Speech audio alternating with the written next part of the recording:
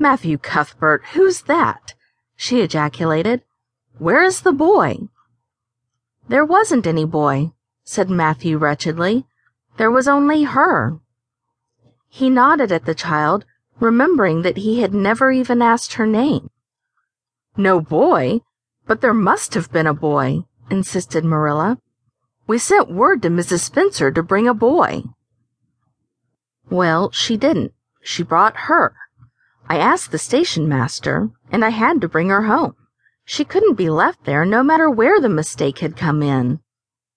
"Well, this is a pretty piece of business," ejaculated Marilla.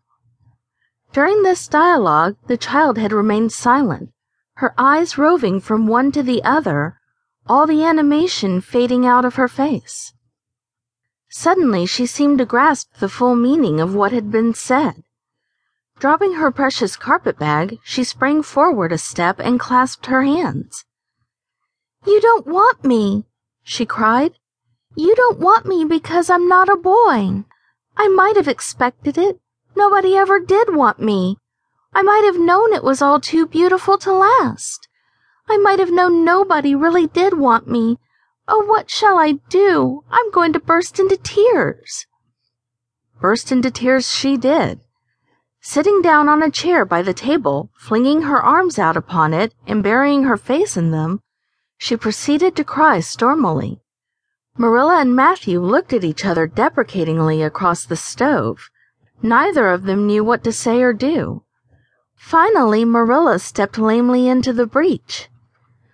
"Well, well, there's no need to cry so about it." "Yes, there is need." The child raised her head quickly, revealing a tear-stained face and trembling lips.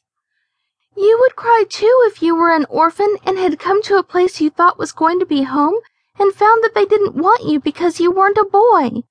Oh, this is the most tragical thing that ever happened to me." Something like a reluctant smile, rather rusty from long disuse, mellowed Marilla's grim expression.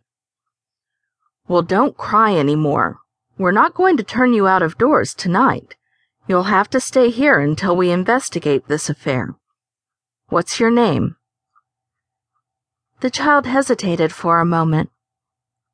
"Will you please call me Cordelia?" she said eagerly. "Call you Cordelia? Is that your name?" "No, it's not exactly my name, but I would love to be called Cordelia. It's such a perfectly elegant name." "I don't know what on earth you mean.